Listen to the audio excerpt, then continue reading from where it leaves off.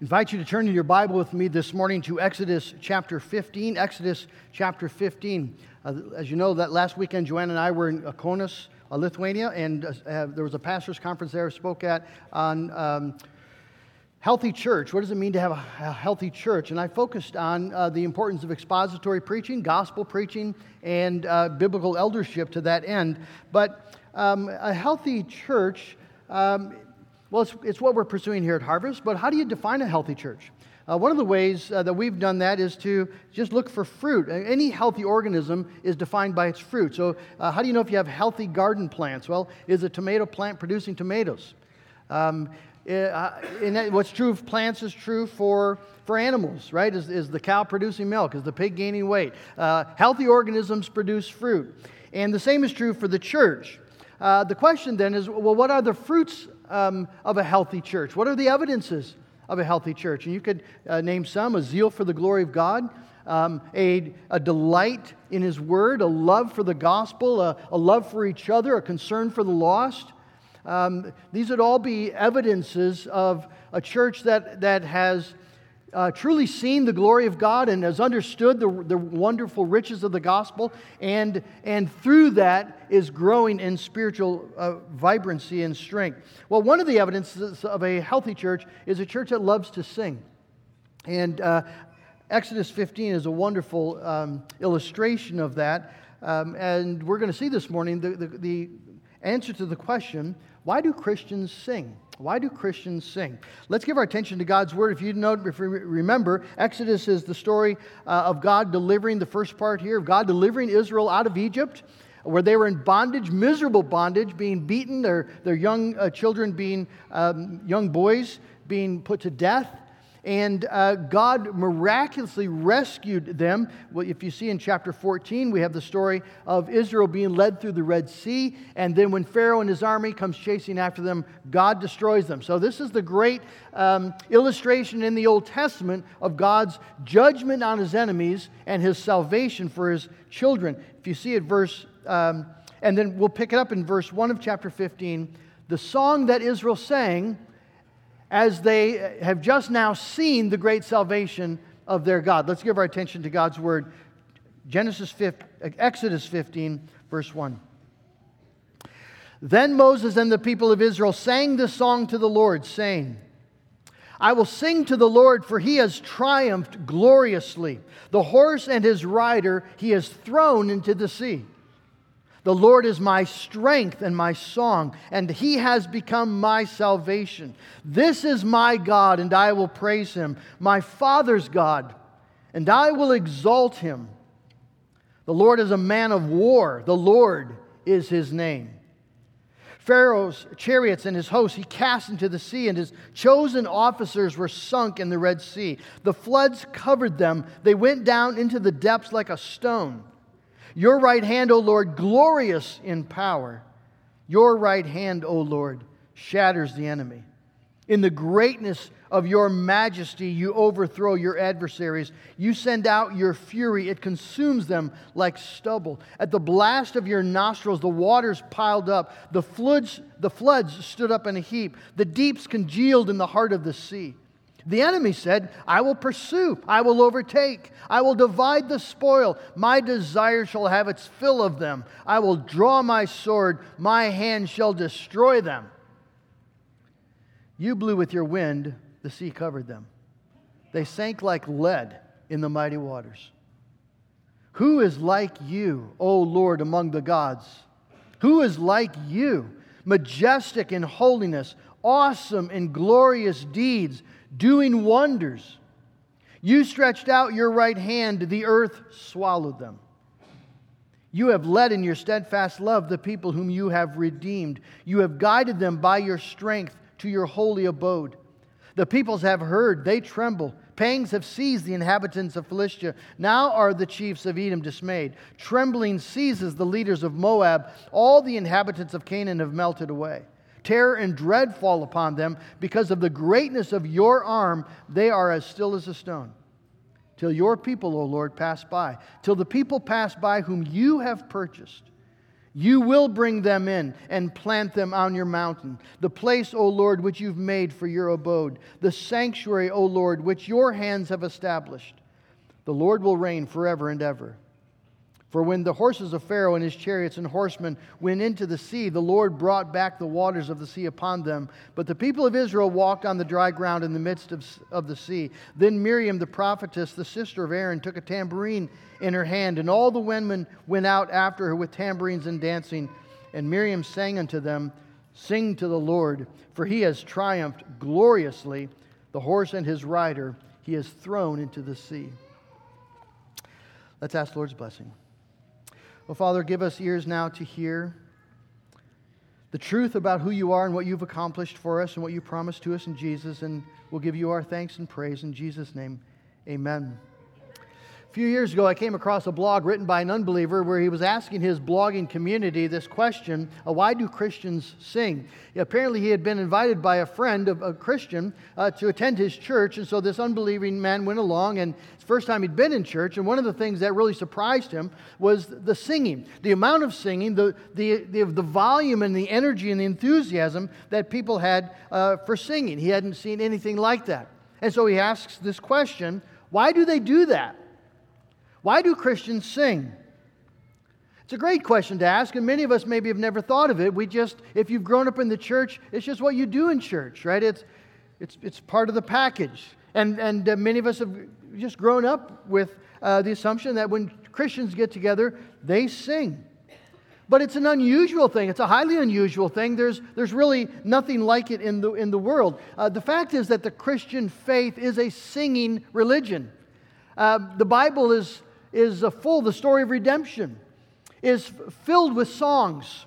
We're told that in creation, the morning stars sang together. We know of the songs of Israel here by the Red Sea, maybe the first great hymn of the church. We have all the songs of David and the psalmists in the Bible. We have the songs of the angels when Jesus is born, and they make the announcement, and a heavenly chorus joins them, praising God. Jesus and the disciples sing a hymn after the Last Supper. Paul and Silas sing in prison. We have the saints in heaven recorded in the book of Revelation, singing with these thunderous anthems of praise, "Worthy are you, O Lord our God." The story of redemption is a story of singing. And as I said, this is Christians then, in their singing, are very unique in the world. There's no other religion in the world that comes close to this astonishing volume of songs that are produced by Christians. Someone once wrote a question. You can ask John Piper, I guess, online questions, and then he'll respond to those. Well, someone asked the question, is it true that Christianity is unique in the fact that it is a singing and rejoicing faith? And Piper responded, absolutely. I don't think there's any other religion that sings like Christians sing. Christians really make music over their faith. Even the reality of Christian contemporary music is an interesting phenomenon. It has many pitfalls, but the sheer existence of Christians who are always looking for ways to make melody about their faith, finding inspiring tunes growing out of their convictions about God and Christ and forgiveness and eternal life, I think that is an amazing and unique thing. I don't think there are any other faiths in the world that come close. And that's true. And not only do Christians sing, but Christians sing together. We do corporate singing, congregational singing. Every Sunday, all over the world, Christians gather together and they sing. They sing together. No other religion does that. If you go to a worship service of the Muslims or Buddhists, you might have a priest chanting or a priest singing, but you do not have the congregation gathering to rejoice in the saving acts of their God. And yet Christians always do. A worship service without singing would barely be a worship service at all. So why do we do this? Well, in Exodus chapter 15, the first great hymn of the church, I think we have some great answers to our question. This morning, there are more you could. This is a very rich text. I think you could come up with more answers than I have. But I've come with three. Christians, first of all, sing in response to God's glory. Second, Christians sing to rejoice in God's salvation. And third, Christians sing to reflect God's glory. So to respond to rejoice in, and to reflect. If you're taking notes this morning. Christians sing in response to God's glory and our salvation. The chapter begins then. Then Moses and the people of Israel sang this song to the Lord. And the question we should ask is, well, when? And the answer is given in the verses immediately before us, in chapter 14, verse 30. Thus the Lord saved Israel that day from the hand of the Egyptians, and Israel saw the Egyptians dead on the seashore. Israel saw the great power that the Lord used against the Philistines. So the people feared the Lord, and they believed in the Lord and in His servant Moses. That's when they sang. You see, they sang after God had accomplished this magnificent deliverance, this magnificent salvation. You see, Christian singing is always responsive singing. And again, this is unique in the world. Other faiths, religious practices use chants and songs in an attempt to awaken their God or in an attempt to appease their God, but the singing is always initiative. It is man, people taking the first step and approaching their God, seeking a favor, seeking a blessing. Christian singing is always responsive singing. It always has an antecedent. There's a grand, glorious something that has happened which came before the song, and the song is a response to that something. And here in Exodus 15, that something is this incredible demonstration of the power of God and the experience of deliverance for Israel. You know, we know these stories, but just imagine being on the shore of the Red Sea, the wrong shore. And you've got Pharaoh and his army coming hot after you. And it is the mightiest military power in the world of that day. And you have nothing to defend yourself. And there you are, you and your wives and all your children, all your livestock, and they're coming to destroy you. That's what the song says, right? They got their swords out and ready. They've come to completely destroy you. I mean, if you can just imagine what that experience must have been like for the Israelites on the shore of the Red Sea. And they're trapped. They're completely trapped. They got Pharaoh's army on one side and the Red Sea on the other side.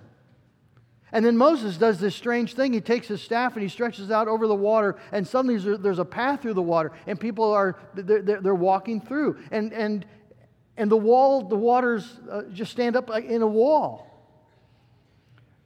And the people walk through on dry ground all the way to the other side and out to the other shore. It just must have been mind-boggling to have that experience. But Pharaoh's army is still coming.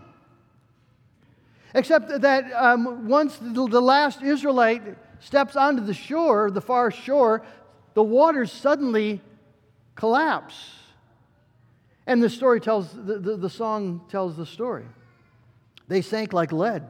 Here was this imminent threat, this impossible to escape scenario, and then suddenly it's gone. In a moment, it's gone. Then Israel began to sing. You see, they're singing because God has done something incredible, something unthinkable, something they never could have imagined. And God in His judgment has brought them salvation, deliverance from their enemies. I will sing unto the Lord, for He has triumphed gloriously. The horse and the rider He is thrown into the sea. Now, I want you to notice how the song is focused on the glory of God. This is a song, it's first of all about the glory of God, and secondarily about the salvation of Israel. But notice that it's full of language of what God has done. Verse 4, He cast Pharaoh into the sea and his chosen officers. Verse 6, Your right hand, O Lord, glorious in power. Your right hand, O Lord, shatters the enemy. God has triumphed gloriously. They have this deep sense as they're standing there watching this happen. God is at work. God is doing what only God could do. And God then deserves the praise. They are awestruck by the reality of God. Who is like you, verse 11? O Lord, among the gods, who is like you? What God of any of the pagan nations is like the Lord our God? And so they delight in the glory of their God, the reality of who He is, the exercise of His power. They tremble, they're in awe, and they are rejoicing because of God. And they're rejoicing because of their salvation. Verse 2, the Lord is my strength and song, and He has become my salvation. He has become my salvation. And the song tells the story of how God has saved them. You see, it's interesting. Psalm 106 talks about this event, and it says it this way. He, that is God, saved them, Israel, from the hand of their foe and redeemed them from the power of their enemy. The waters covered their adversaries. Not one of them was left. Then they believed His word and they sang His praise. Song, Christian song, is the act of faith in response to God's act of salvation. It's a response of faith to the reality, the glory of God and His salvation. And so the saving character of God and the saving works of God are the fountain out of which these songs of Israel spring. And what was true in the Old Testament is of course true in the New. We sing because God has done something miraculous, something unimaginable. Something that we would not have been able to believe at all if the Spirit had not convinced us that it were true. One of the things that really struck me in Lithuania is a conversation we were having with the missionaries about a person there in the church who, you read this in the report that I sent out, and a young girl, 25 years old, desperate for hope, for meaning, no understanding of Christianity at all. And yet looking into Hare Krishna and other religions and just trying to desperately find hope. And came across a book that had some Christian truth in it and started going to a church and not a healthy church, but began to grow in her faith. And finally she stumbles across the missionaries here, Frank Vendel, and gives them a call. And she had just questions, 25-year-old girl. And about the Bible and about what it teaches and what this church teaches. And at the end of the conversation, she said to him, I would crawl over broken glass to hear a message like that. You see, we just can't imagine something that could be so good, so true, not in and of ourselves. And yet, that's what God has done. He's rescued us from our lifelong enemies. I know that we think that we have problems, and we do have problems. We all have got heartaches, and we got things that concern us, things that maybe keep you awake at night. But do you realize the crisis of your life is the fact of your sin and the reality of the holiness of God? And the fact that you're mortal and you're going to die and you're going to face judgment? You're going to stand right before that holy God, and we're going to give an account for our life. And that if we are not reconciled to this God, this life will be a waste, and the life to come will be hell. That's the great crisis of our life. And we cannot save ourselves. We can't go to church enough to make ourselves right. We can't believe enough to cleanse our sin. We can't do enough good, right, to make it right. It's not possible. Sin is too mighty. It's too strong, and it's too prevalent, and we can't wash it away. And the devil is too mighty. He knows us better than we know ourselves. He knows how to tempt us. And the world is too alluring. And there's nothing we can do, and yet God does this amazing thing for us where He sends His own Son, God Himself in flesh, to bear our sin and to suffer the wrath that we deserved for our sin, so that in that act, our lifelong enemies of our sin and the death that we deserve and the devil who hates us, they have all been in a moment gloriously and forever defeated. They sunk like lead. Not one of them left. So your sin is a defeated foe. Death is a defeated foe. The devil is a defeated foe. And we sing, you see, because the victory of God over these enemies is our victory in Jesus Christ. How can we but respond with praise? And so you see, we sing to rejoice then. We respond to what God has done and we rejoice in what God has done. This is a hymn of rejoicing. This is my God and I will praise Him. My Father's God and I will exalt Him. They had to sing. How could they not sing after they've seen this stunning display of God's power and His grace towards them? You see, we sing because God has accomplished something for us that must be expressed in song. Bob Coughlin says, Christians sing because they can't help but sing. A song has been placed in their hearts by their Redeemer. Not every Christian has a voice. Some of you could say amen, but they all have a song. I should say some of us should say amen. But we all have a song. We all have a song. And one day we're all going to have voices. Won't that be wonderful in heaven? I think in heaven we're going to be able to sing with a beautiful, beautiful voice. And so Moses and the people begin with the words, I will sing. The Hebrew can be translated, I must sing. I must sing. There's something necessary about this. It's not enough, you see, to simply speak about God's salvation. There's something that requires singing it. Exalting in it that way. You see, a believer feels that urgency and that necessity. Oh, for 1,000 tongues to sing my great Redeemer's praise. The Bible's full of commands towards this, towards singing the praises of the Lord. Psalm 47:6, sing praises to God, sing praises to our King, sing praises. Why? Because God is the King of all the earth. Psalm 68 verse 4, sing to God, sing praises to His name. Lift up a song to Him who rides through the deserts. His name is the Lord, exalt before Him. It's wonderful. Psalm 30 verse 4, sing praises to the Lord, O you His saints. Give thanks to His holy name. God wants His people to sing. The command is repeated throughout Scripture. God wants His people to sing. Coughlin again says, God isn't interested in us simply saying true things about Him. He wants us to sing them. He wants us to sing those truths. Why would that be? Why would that be? I want you to imagine, ladies, if your husband not just said, I love you, but what if he sang it? It would be incredibly embarrassing. But might it say something about his joy in you and his devotion to you?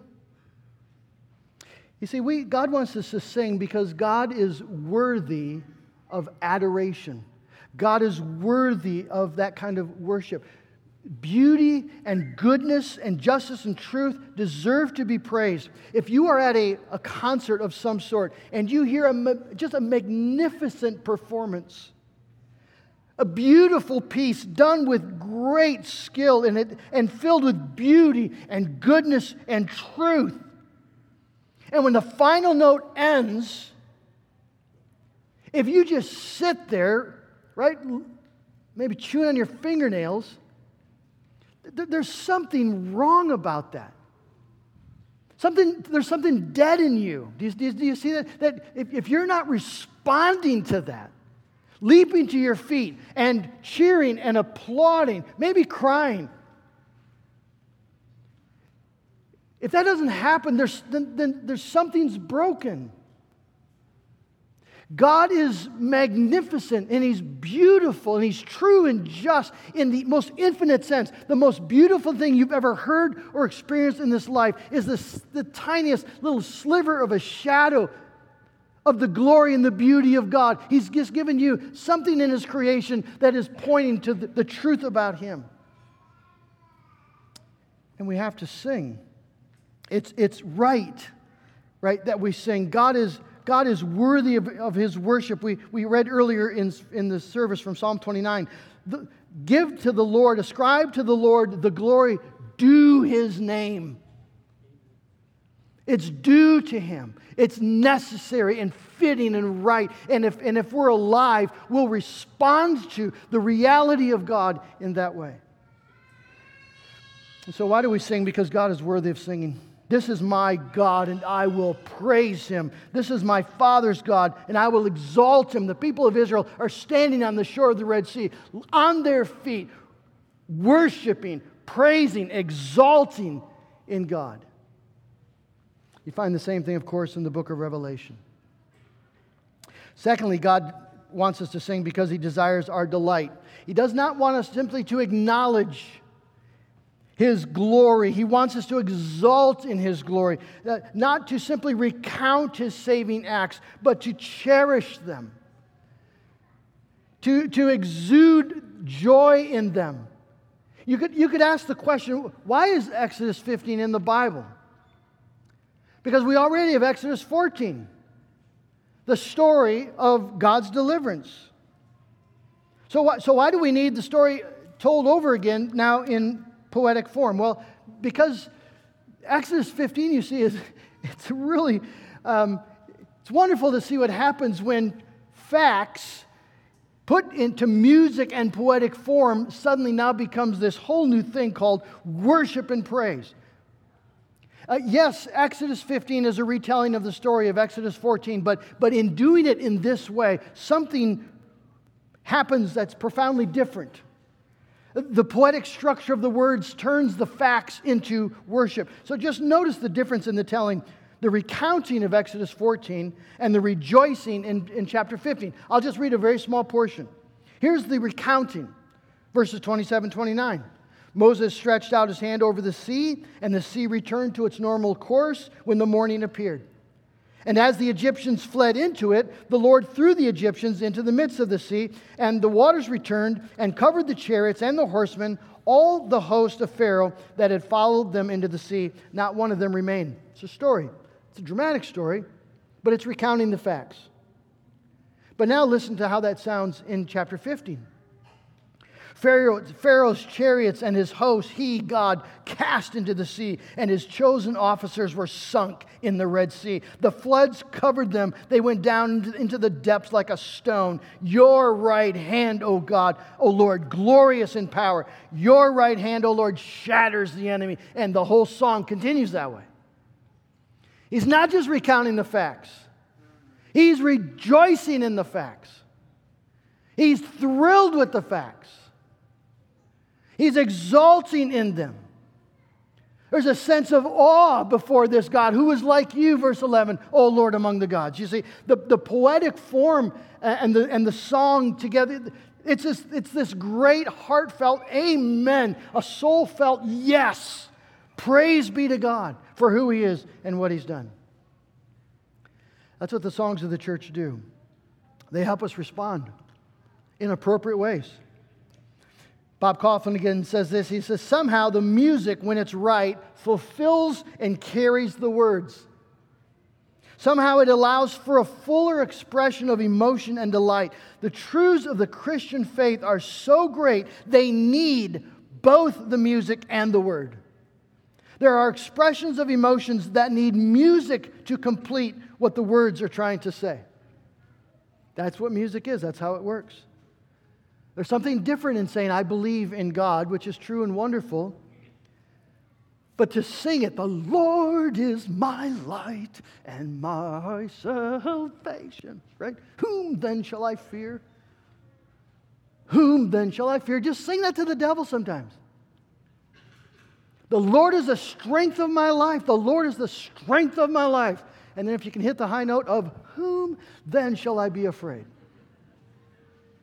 That is so glorifying to God. It's a different thing than just saying, I believe in the Lord. And so Christians sing because we need that vehicle of poetry and music to convey our heart's response to God. It's the engagement, you see, of both the mind and the emotions. It combines doctrine and devotion.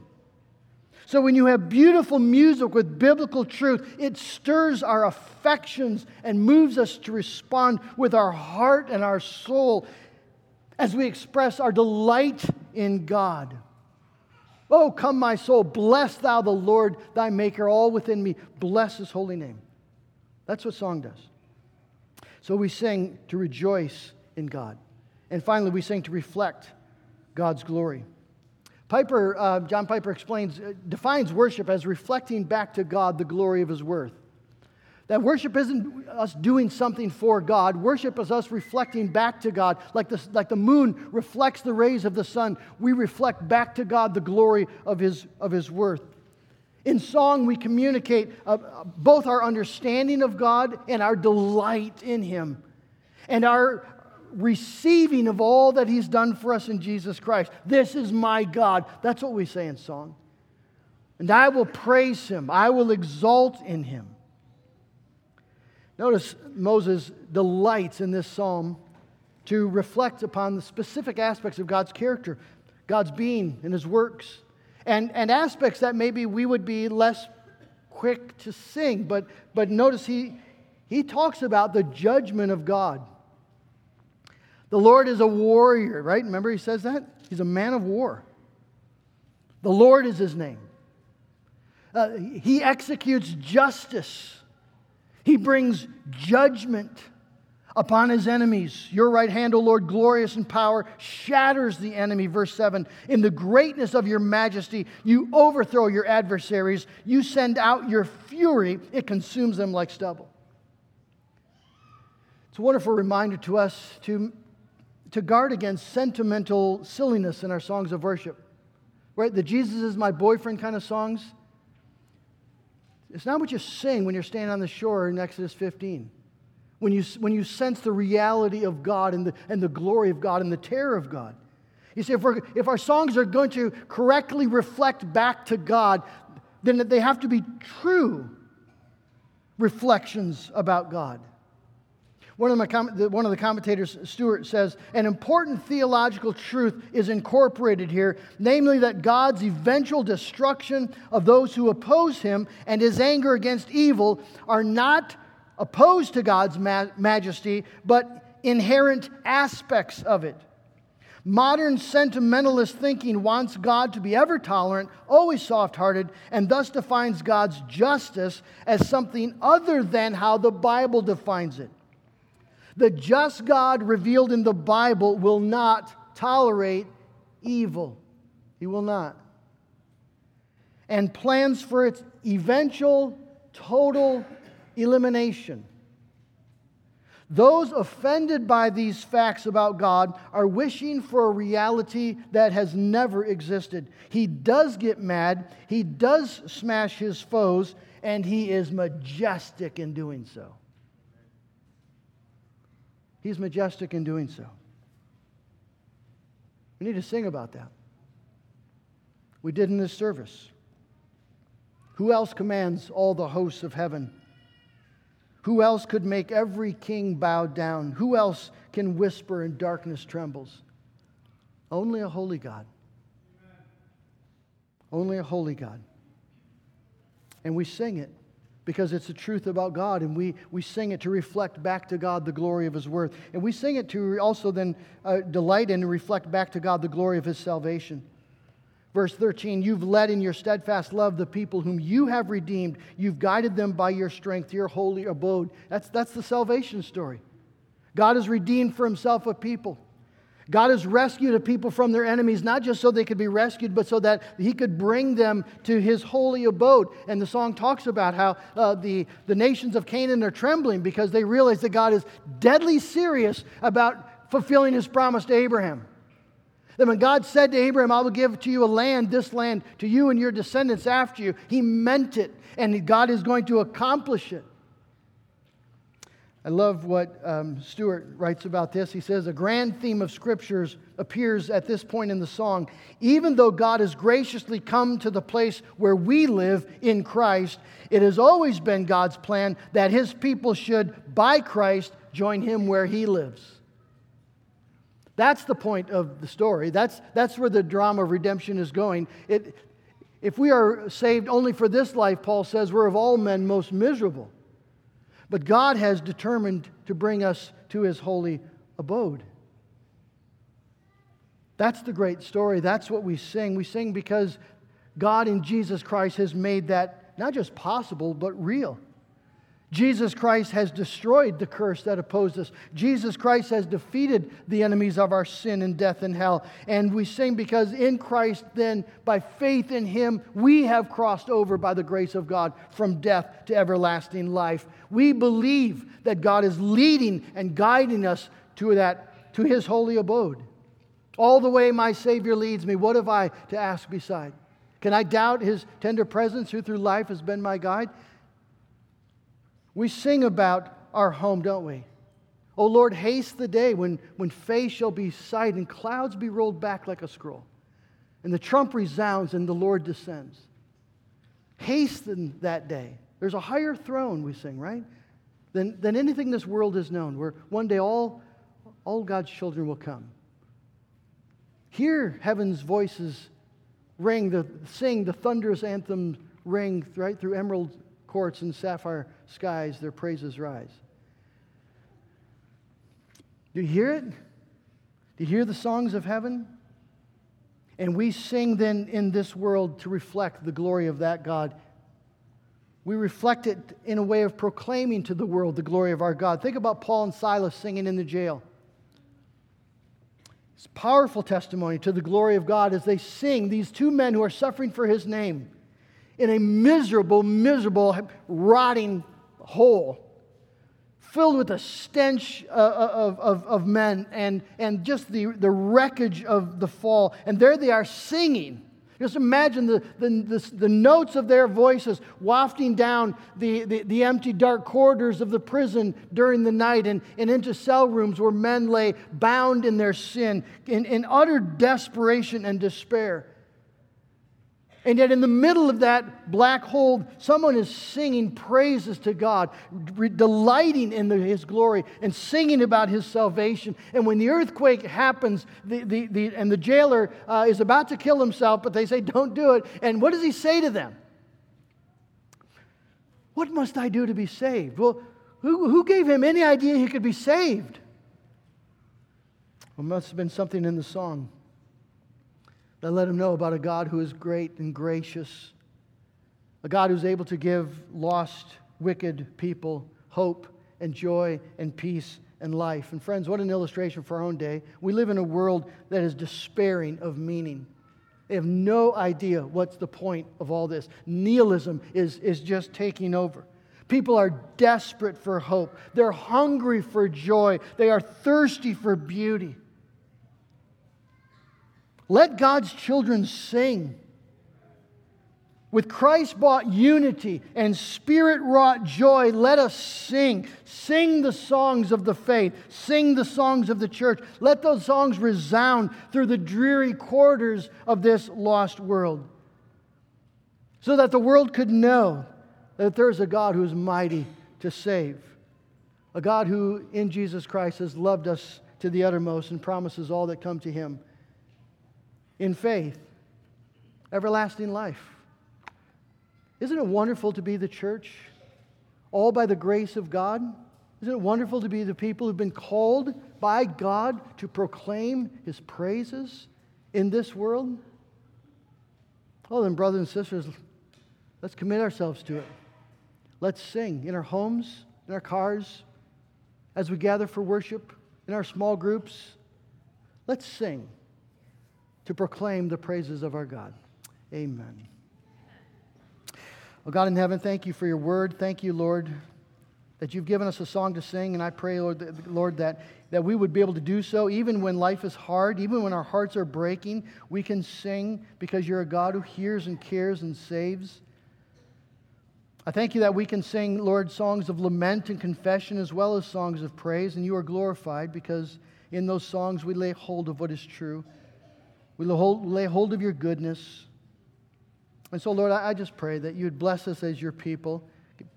Put that song in our heart and our mouth.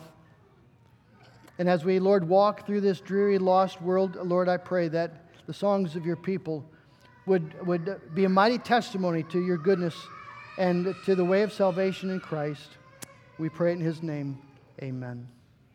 Let's stand together, friends, and sing as a choir, God's beautiful choir, the choir of New Jerusalem from Trinity Hymnal 271. Sing, choirs of New Jerusalem.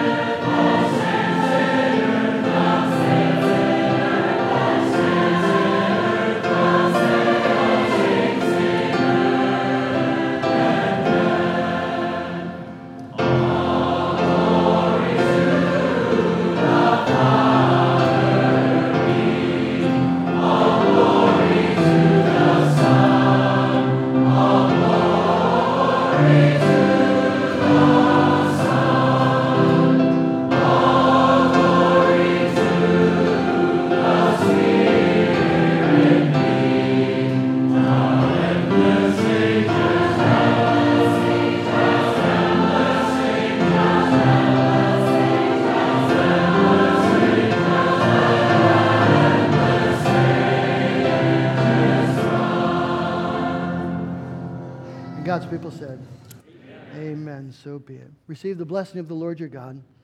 The Lord bless you and keep you. The Lord make His face to shine upon you and be gracious to you. The Lord lift up His countenance upon you and give you His peace. Amen. Amen.